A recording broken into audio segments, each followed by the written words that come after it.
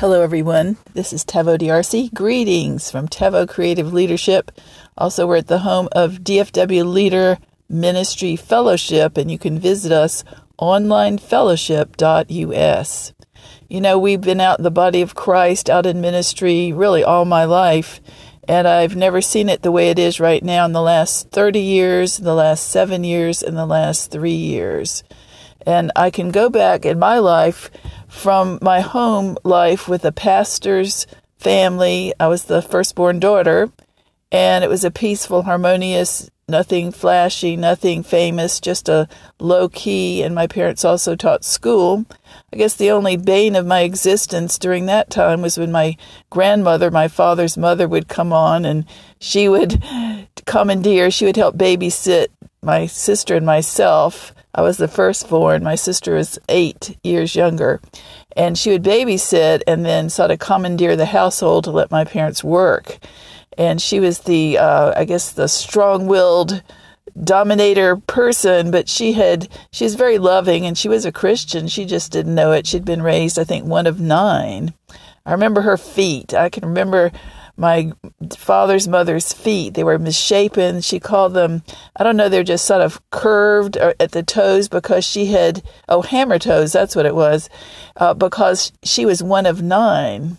And she inherited shoes back then. They were country doctors, but still everybody wasn't like full of the material possessions we have in these days. That was many decades ago. But anyway, so my grandmother would come, and then my other grandmother was my mother's mother, a prayer warrior we called Boo.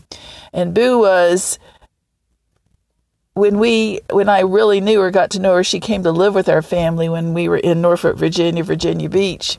And she was more crippled, but she, was older in her 80s, but people wrote to her for prayer. And she would go down the hall, and she was one of my encouragers. Even though I didn't want to hear it at the time, I knew she was praying for me, and I didn't want to be prayed for. I knew my parents, I was outnumbered. Everybody prayed for me. They were loving.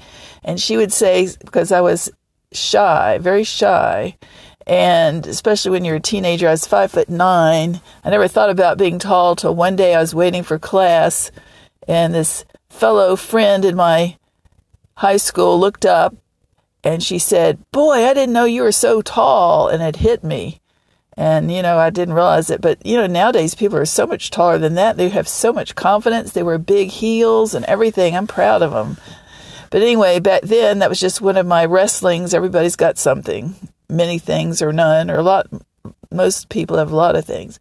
So my grandmother Boo, she had a ministry. They didn't call it a ministry, but people wrote to her for prayer. She helped the poor. She taught Bible school and all these different things, Bible studies to the children in her home when she was younger. Anyway, so she would say something, she'd quote poetry, and she would say to me as I came down feeling shy, she'd say, "Daughter of the gods, tall and divinely fair." And I knew my grandmother was, trying to build me up.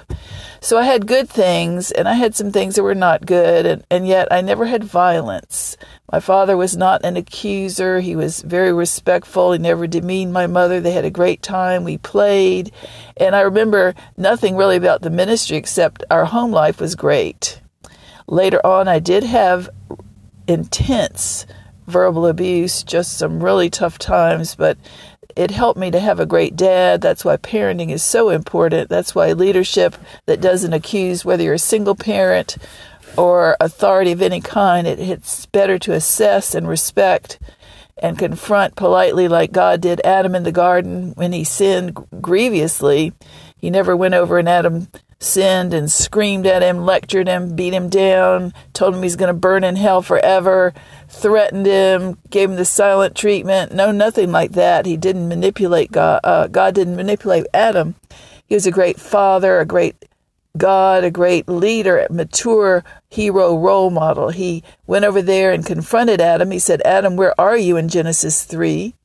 And Adam could have risen up, manned up, I guess, humaned up and said, "Well, this happened on my watch. Eve was deceived, but I willfully participate. I could have said no, but I didn't." Instead, that's what happened. The human race started to configure and dodge and try to outwit everybody else and try to get away with things, manipulate even God. So there's nothing that is so shocking under the sun, because that's just part of life. We just have to grow up.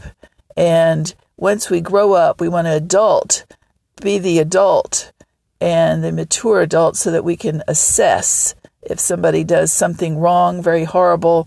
And if they're that bad, you need to confront them respectfully or report them. And if you're that bad, you need to get help.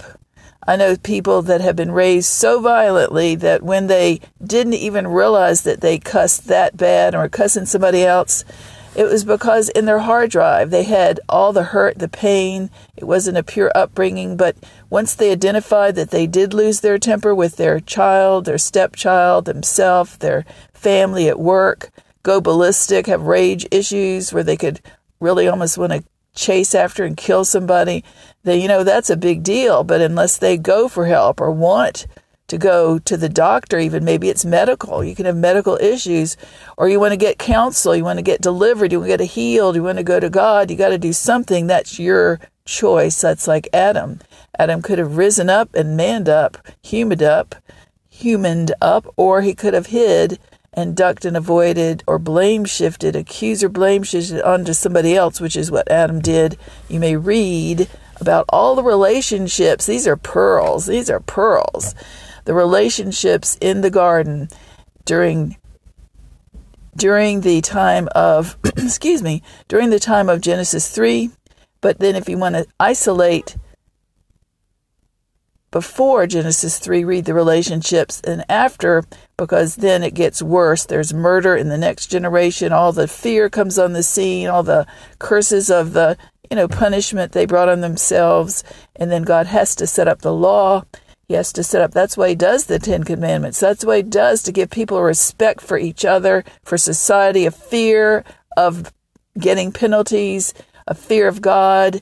And they start to set up the law, which works for that time in history for the Jewish people, the Levitical law.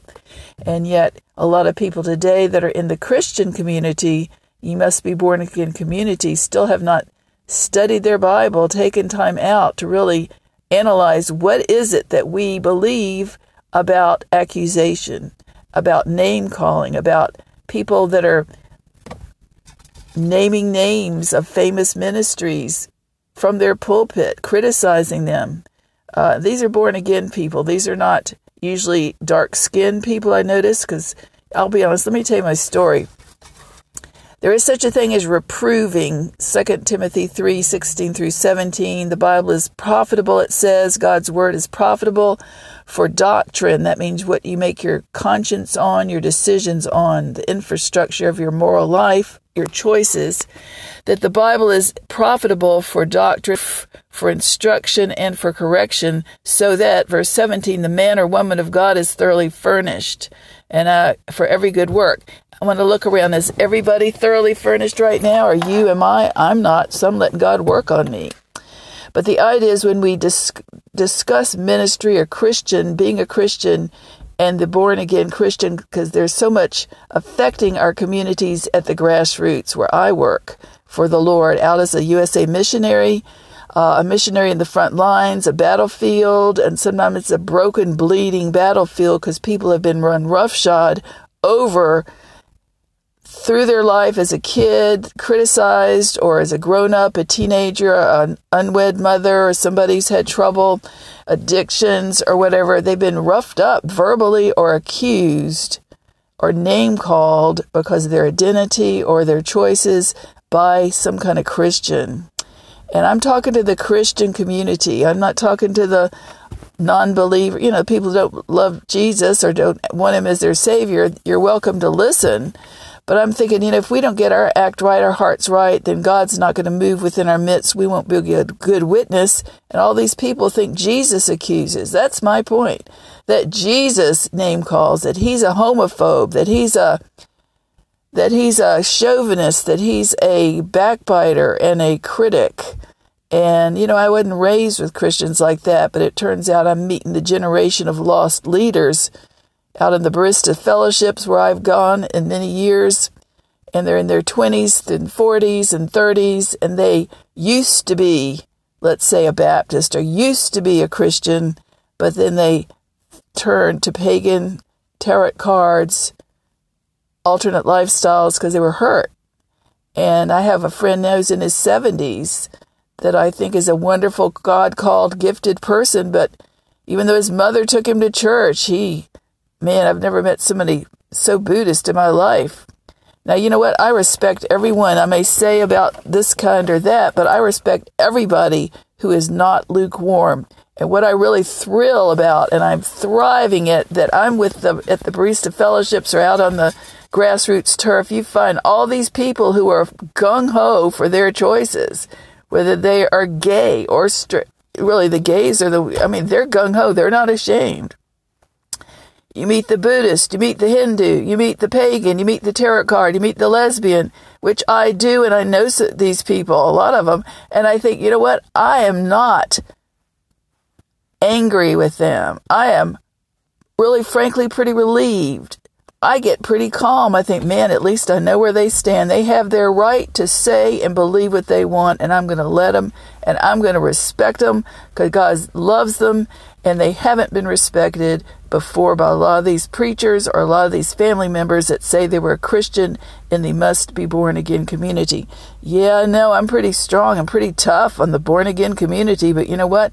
You've got the airwaves. You've had them for 30 years, 25. I've been around before, and I've been around during, and I'm around after, and I think the showmanship and the charlatanship and then the local tough customer who says they're a Christian and is a Bible beatdown artist, man, those are the worst nightmares.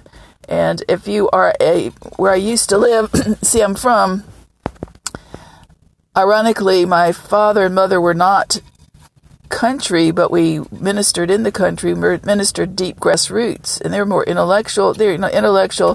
And now I still go. My birthing of the ministry started in a rural area that was and not a metroplex. Yet I lived in Norfolk, Virginia, and I live in Dallas, Fort Worth, and I love all of the different levels of life, but I'm more comfortable with people who are just themselves, and I'm comfortable at grassroots. I've never been in the famous showbiz. In fact, that's my opposite nature. I'm trying to be real. I remember my dad would walk and take me with him to the grocery store when I was little in a little town where we had our church, and he would just talk to people, and he'd be nice to people, and they would tell him his problems, the cashier, and they'd chat with people and give him time. He wasn't in a hurry, he wasn't checking his watch, and his pulse didn't go up if somebody asked him a question. He respected males and females, and this was mostly white. But, you know, when I grew up, it was right around the racial tensions and the civil rights marches. And one day my grandmother, the strong-willed one, bossy one, came to town, and she was really loving, she meant well. So we went to, I think, the city of Richmond to get away from the area where we lived in Ashland. And we went to my first time, I remember 5 years old, 4 or 5, and I could read.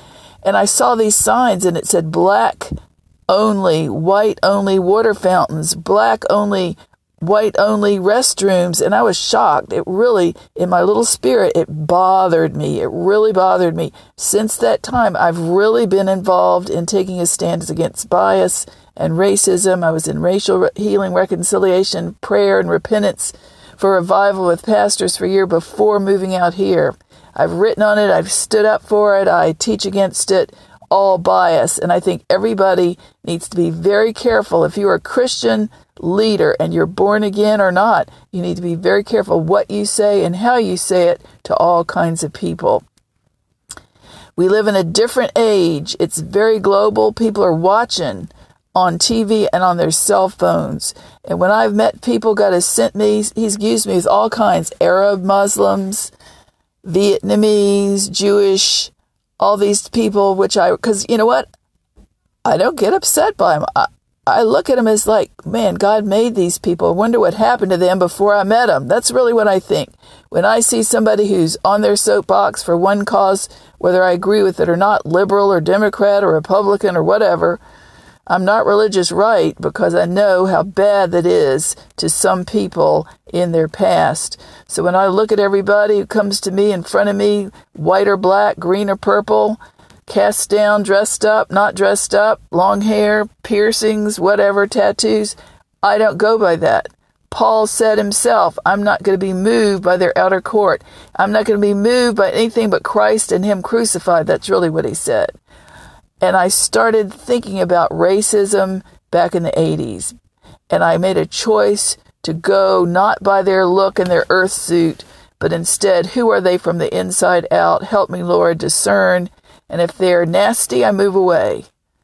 If they're born again and nasty, I'll move away from them too. Because there's a bunch of nasty people in every kind of group of race and belief system, whether they're your kind or mine, moral or not. There's somebody mean and snappish and dominating and bossy and ugly in every group, males or females. And then there are people that are not.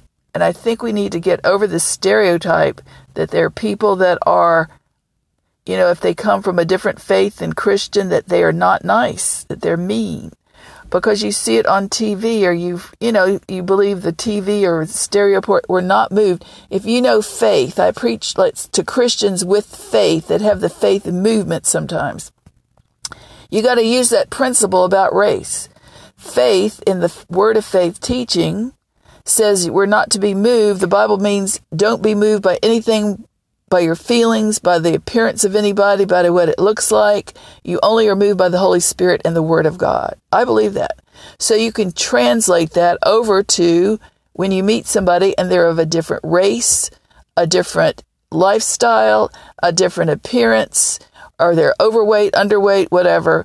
And then you have maybe 1,000 piercings or whatever. You're not moved. I'm not moved by it because I've practiced for 30 years not being moved, but I'm listening to the Holy Spirit. How does the Lord say about this person? Should I befriend them? Do I feel something that's unsafe about them?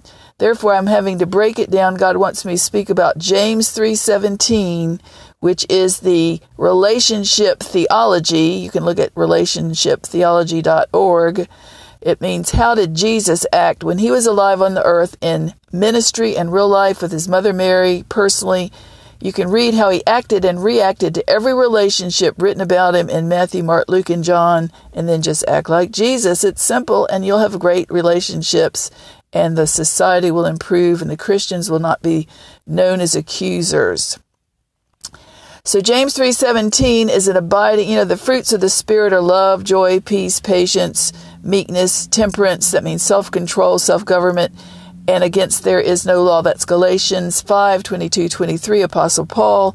Well, then we want to add also, because they're mentioned in James 3:17, abiding, enduring, even under pressure and attack, warfare, if you can, with God's help, relationship fruit, which says it models above. That means God. The wisdom that comes from above, it says, this is our fruit that you would watch for, not their painted fingernails or their painted lips or whatever some people would call Jezebels. All right.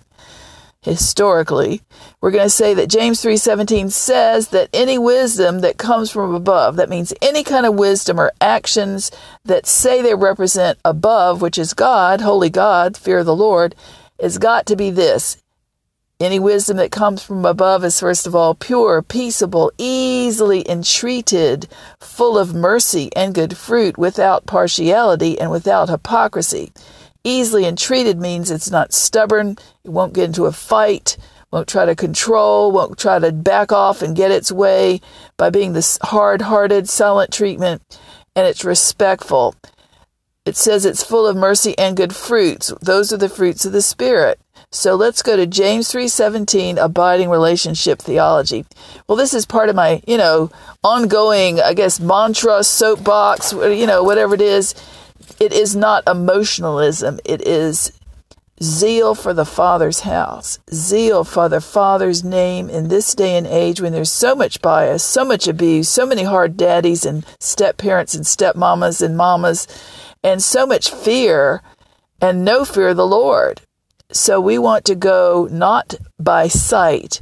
The Bible says this move of God is going to be not by might, not by power, but by the Holy Spirit. And I believe that's true. Pure in heart. Blessed are the pure in heart, Jesus wrote or spoke in the Beatitudes. in me. All right, blessed are the pure in heart, they shall see God. I believe that means God's going to let you see him and perceive him more easily. You're going to get to see him watch and move on your behalf. You'll be able to discern him better because your heart is not polluted. It's not a critic. It's not a big judge, accuser of everybody. There is such a thing as assessing and judging behavior, assessing and judging fruit, pure fruit or not fruit. Watch out for that.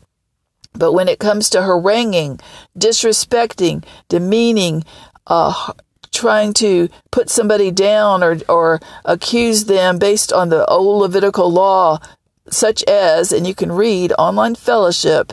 If you look at onlinefellowship.us, I put a whole list of a PDF you can download with all the different ways we can avoid being back under the law, which is Levitical rhymes with critical for the Christian in these days. The accuser of the brethren is cast down already. Read that story for yourself. Revelation 12:7-11.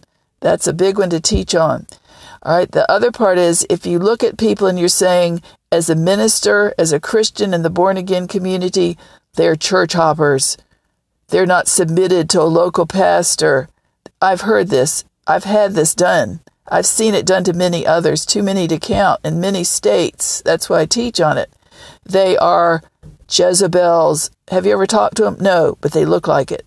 Did they do anything? Did they act out? No, we just know it. We just know it because we're prophets. That's the type of thing that we do not need at this moment, at this hour. I'd really ask you to pray and out of love, search your own. All right, up on onlinefellowship.us, common doctrine, Ephesians 4. Common doctrine for the first church was one Lord, one faith, one baptism, one God, the Father of us all. Level of criteria for being a real Christian. The ones that Paul writes about are still, God holds you and me accountable, but he knows we are human. He knows there are such things as besetting sins. He's merciful and he will deal with you in your relationship. If you're pure-hearted, he'll give you time. And if you fall down 7 times, he'll forgive you. But everyone will have their own pet sin. Everybody will have, I'll have mine, you'll have yours. But we don't keep nosy busybody tabs on them.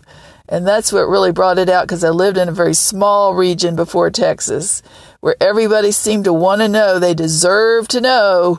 They demanded to know who everybody was under in that part of the area in certain kinds of crowds that believe that doctrine. I teach now so much about this, minding your business, respect for all people. Make sure you're not back under the law because of that, really. And then I saw it in other states, not just, but also Texas, some places, not as much. That critical spirit, critical Levitical, because they just thought everybody had to be under them or that they had to be back under the law. Thou shalt not jump people in public. Thou shalt not berate people and call them out of order if you've never talked to them. You don't even know their name. I've had that done to me. That's what I know more than once.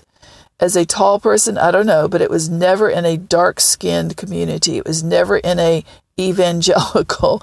It was never in Catholic. It was never in a Baptist. It was never in anything but a certain kind that believe a certain way.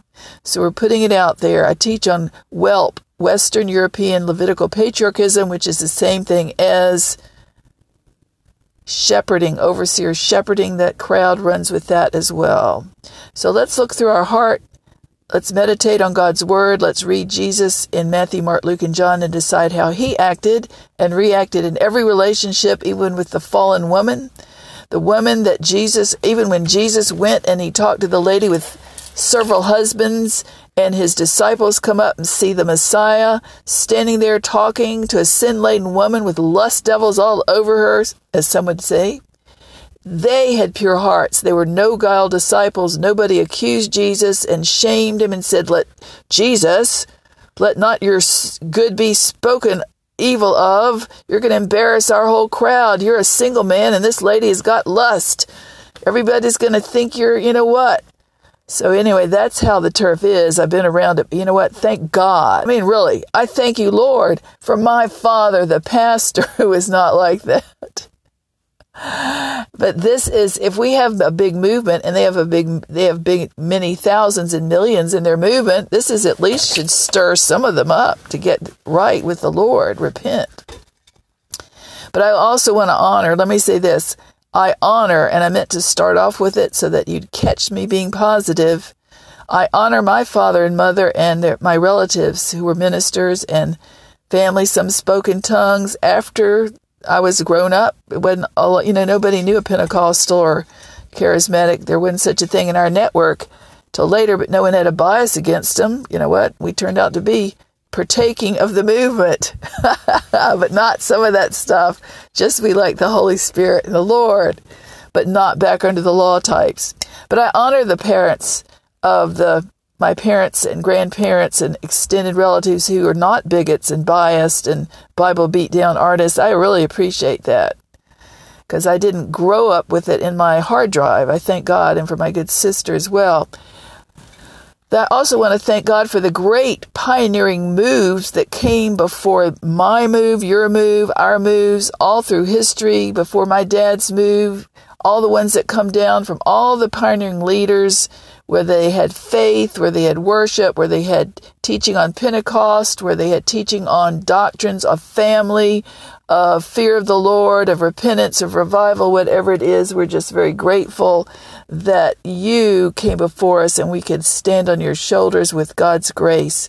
I was fellowshipping over in Denton with some descendants of John Wesley, and I had an emergency, and they helped me out, and they comforted me and got my stuff back from the Lord's office that was taken in Denton, and I just needed a vacation or really depart from the area, and I would attend their church for a long time. And I was so thrilled to get away from some of these doctrines that I had been around, big I, little u. They didn't have that. And I thought, see, this is why we want to know the body. The mature body, where they're emotionally healthy, whether they believe exactly 100% or not, whether they are in Denton or any other place in Missouri or California, find the ones that are wholesome and healthy. And if you are one, like I said, my mother received the baptism of the Holy Spirit, so did my sister, but my dad did not. He never spoke in tongues. But they still got along because, you know what? You can go to a church with your family.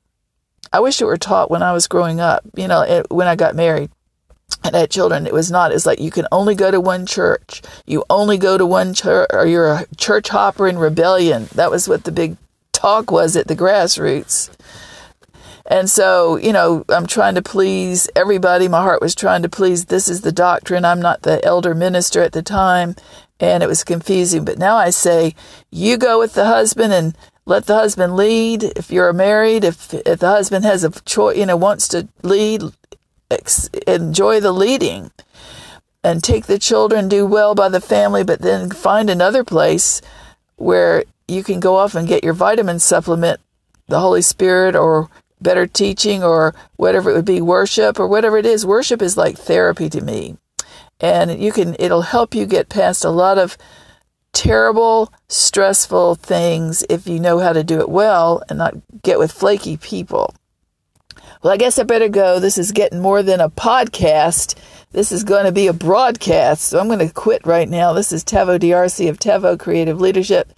Say a prayer for us, please, for our funding. We are not asking for money. We're asking God to provide for the relationship ministry to have more items returned that were broken. Our keyboard was lost. We want to have an upgrade so I can get out on the highways and byways and minister, be an evangelist to the Christian community, and then also upgrade our car. And then I want to spend time with the homeless out on the front lines, trying to get fundraising, not now, but when I can, for the car dwellers age 55 and older, and get other people stirred up so they want to do it in their community. You can do it without talking to me. Just go for it. Find somebody that lives in their car, that is qualifying, not addicted, not going to get drunk and bash the car in, or drugged, chemically dependent, or something that would be unsafe. But find people that are wonderful, but they've just fallen on hard times. So our goal is that we have many things to do, but tune in to onlinefellowship.us as a resource when you want to. If you want to try our wilder side, well, it's all pretty wild right now. It's sort of tame where I live. dfwleader.org, and that leads to other blogs as well. But look for our PDF on common doctrine and then see how much is religion under the law and how much is freedom in Christ where you live, and then be a noble Berean. Check it once. I have some things on the podcast. I have a new podcast through all these different ones you can see on Online Fellowship where they are. I'm right now starting it, putting it out on different ones like Podbean and hopefully iTunes and different ones, Anchor as well. But we're going to have our podcast, and I'm teaching on God speaks once, God speaks twice. Once in a vision, when man is asleep, he has to go past the pride. Job 33. Read those scriptures. Those are amazing, and get God to really see you, so that he doesn't have to wait till you're asleep. And when we're all our heart, everybody's got a human heart. As old Bruce Springsteen would say, everybody's got a hungry heart, but a lot of people don't know it. And God wants to speak more clearly, and he'll do it, but sometimes we're not listening or don't care or don't know we can hear. And I love to teach on discernment, direction, hearing God clearly.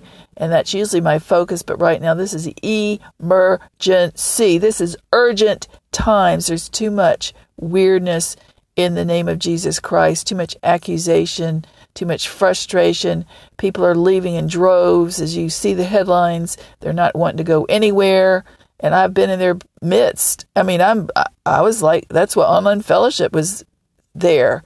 That's why the online church is going on, because people are thirsty for the word. They want to know God. They want to know love. But they just don't want to stand it with the other Christ followers. If I were you and a pastor, I'd tell people that the worst new believer, I'd tell the new believers, tell the church right now. I'm telling you now for myself to tell you. You know what? It's great to know Jesus, but one of the biggest tests you're going to get that's going to want to make you quit Jesus is to blame it on your mama, the old man in the Sunday school class, your neighbor who says they're the Christian and then do something nasty to you or ugly. When I came and found the lay of the land, the turf, the lake of fire, which in the area I used to be in Dallas area, certain parts of the doctrinal area, and I met this British lady she worked in one of the places I went where I worked out, exercise, and the British lady was my friend, and she was proud of herself. She said, I came over and I moved into the area, and we don't go to church. We're like New Age or whatever they believe. She says, we don't go to church. Well, this neighbor comes out, our brand new neighbor comes over, and she's very Miss Christian. She says, oh, and where do you go to church? And the lady was proud. She hadn't gone to church in 200 years in her family or something huge. And that lady quit, turned her back, and left. That lady, as soon as the Christianese didn't work, oh, and what church do you go to? We don't go to church.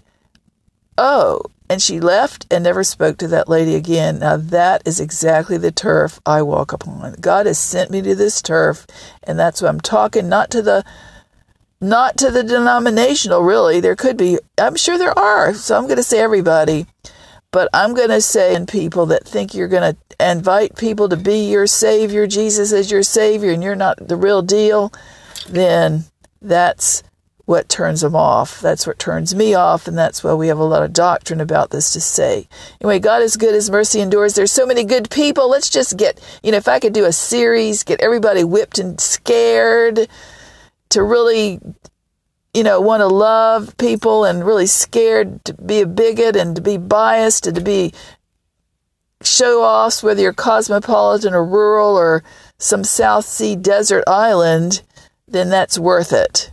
And then I'll change back to discernment, joy, worship, having fun, bless me. No, we'll all... But anyway, so that's it. So it's like Jesus, Christ went over. He wasn't... This is another thing. One of the kinds of people in this population, when I got ripped off once earlier years ago, wasn't McKinney, wasn't Denton. That was another time.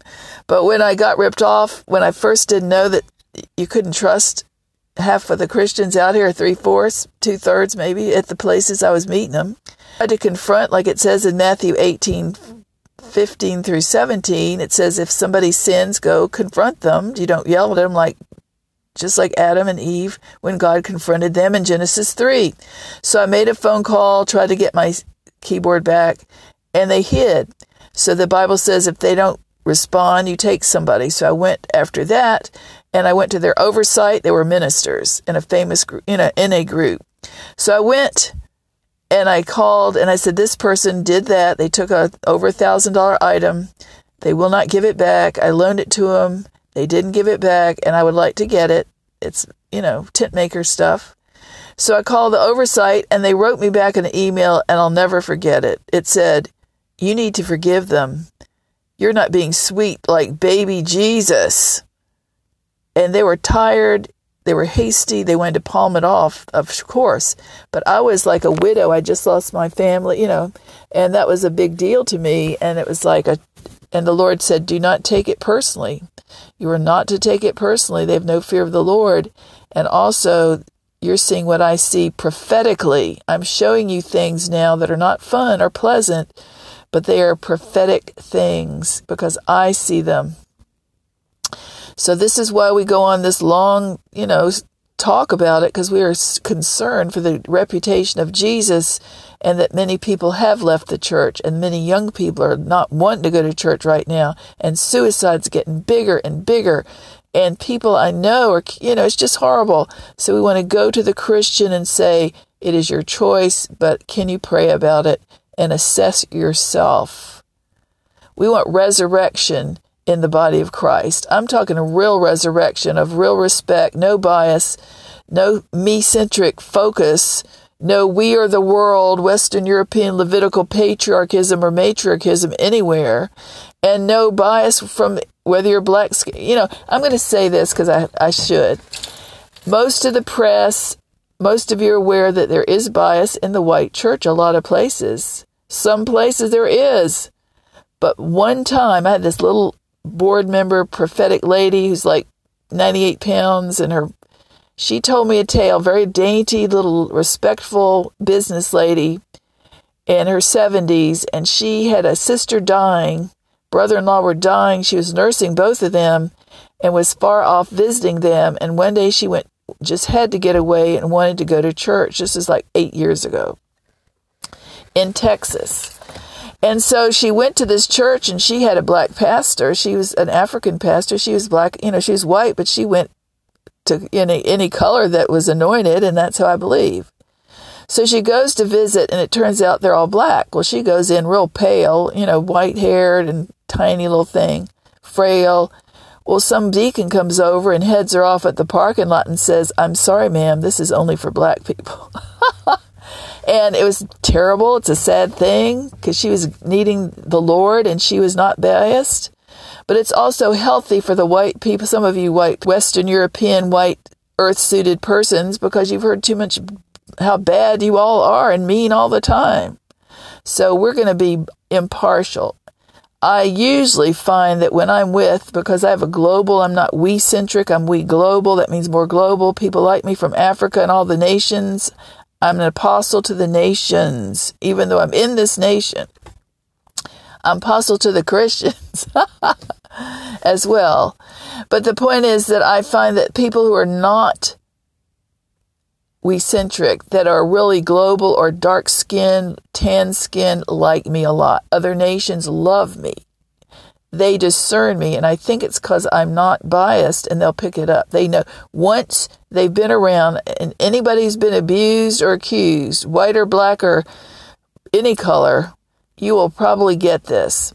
Once you've been abused or accused, once you've been beaten or oppressed or had prejudice or racial bias or gender bias, you will know it, and your spirit man will pick it up because you are watching. God gave that as a protection so it won't happen again.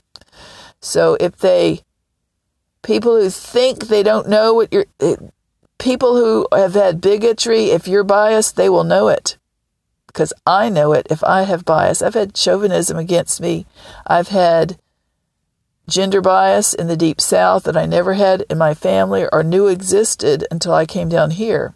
So therefore it got me to think, well, if I feel it, and I'm a calm, average-looking person, happen to be white, but I wasn't their style, and these are Christians. It's never been a non-Christian. It's never been a person who's done this there has never been anyone that has done violence or perpetrated or attacked me or tried to assault me or tried to ruin my name that was dark-skinned and a non-Christian.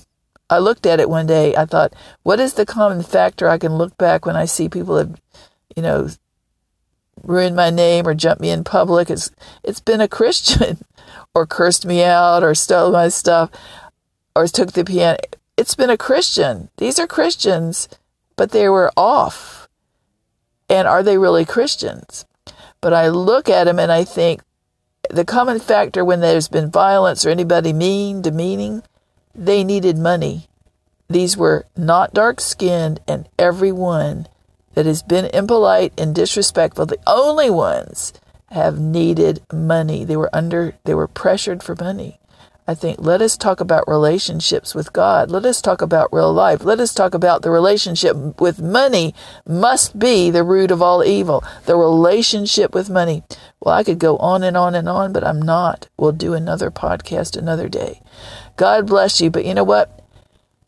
I'm trying hard not to be religious, and I'm not always right. We're not going to be political because both sides need help. I need help. You need help. Preachers need help. Teachers need help. Evangelists need help because we're human and we've all fallen short of the glory of God. Let us let God move on us. Let us invite God to move on us and within us and just remove us from ourselves. Give us more strength and more grace to persevere, to be loving, to feel young, and to have grace to give grace to others. Help. God is good. Jesus Christ, the picture of Jesus Christ for ministry, for prophecy, for apostles and pastors and parents and lay. It says, Jesus Christ went about doing good, healing all those that were oppressed by the devil, and the Lord was with him. That is Acts 10:38. Along with Jesus in abiding relationships in Matthew, Mark, Luke, and John when he was alive in ministry with his mother, with his friends, with his family, his half-brothers and sisters around town, the Romans, the sinners, the fallen people, the hurt people. All right, James 3:17. Any wisdom that says it's from above, that claims to be the God, Lord, has got to be, first of all, pure, peaceable, easily entreated, full of mercy and good fruit, without partiality and without hypocrisy. This is Tevo DRC from Tevo Creative Leadership and DFW Leader Online Ministry Fellowship, signing off. God bless you and have a great day. God is good.